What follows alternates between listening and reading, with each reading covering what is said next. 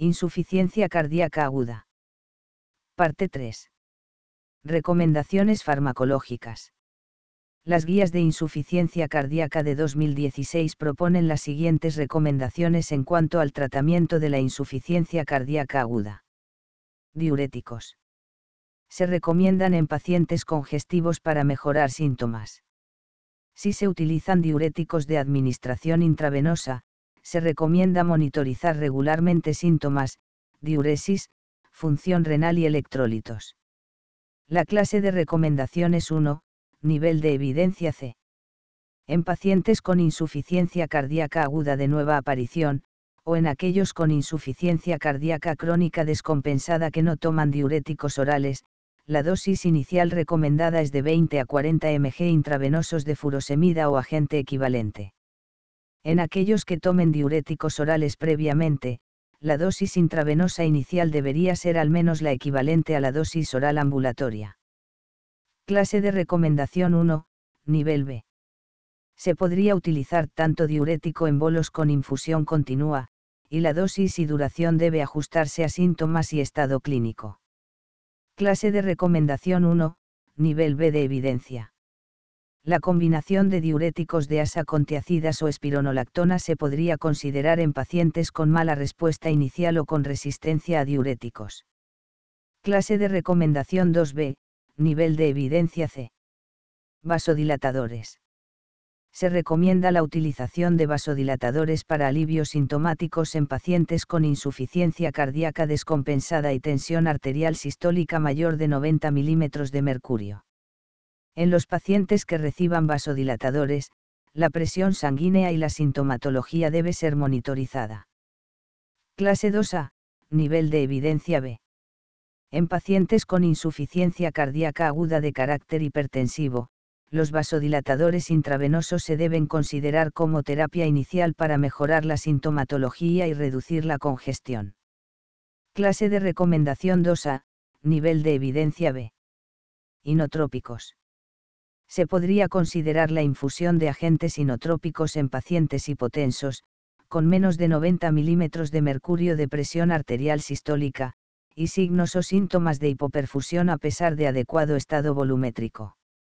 Se podría llevar a cabo esta terapia para aumentar el gasto cardíaco, aumentar la presión sanguínea, mejorar la perfusión periférica y mantener la función de los órganos diana.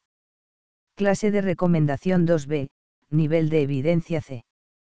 El levosimendano, los inhibidores de la fosfodiesterasa 3, podrían utilizarse para revertir el efecto de agentes beta bloqueantes si se considera que el beta bloqueo podría estar contribuyendo a la hipotensión e hipoperfusión. Clase de recomendación 2B, nivel de evidencia C. No se recomienda iniciar inotropos en pacientes sin hipotensión sintomática o no hipoperfundidos, debido a sus efectos secundarios. Clase de recomendación 3, nivel de evidencia A. Vasopresores.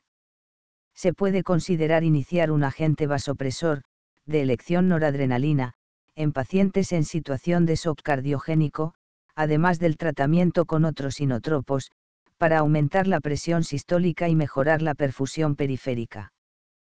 Clase 2B, nivel de evidencia B.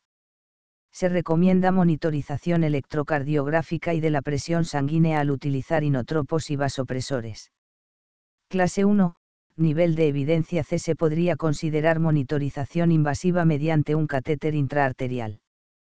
Clase 2B, nivel de evidencia C. Anticoagulación. Se recomienda realización de tromboprofilaxis en pacientes no anticoagulados previamente y sin contraindicación para anticoagular, para reducir el riesgo de trombosis venosa profunda y tromboembolismo pulmonar. Clase 1, nivel de evidencia B. Otros fármacos.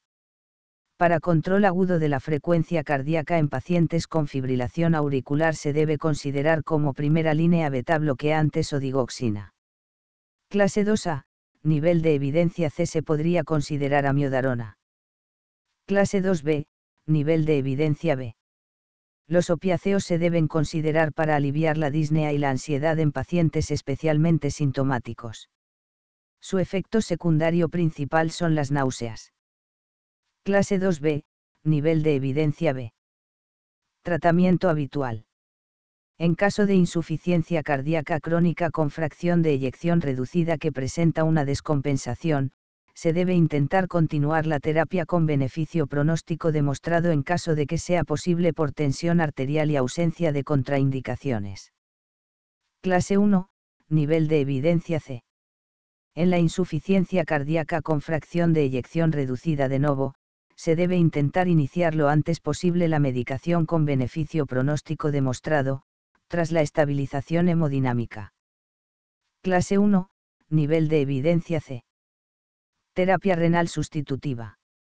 Se podría considerar la ultrafiltración en pacientes con congestión refractaria que no hayan respondido adecuadamente a tratamiento diurético. Clase 2B, nivel de evidencia B. La terapia renal sustitutiva podría ser considerada en pacientes con sobrecarga de volumen refractaria y fracaso renal aguda.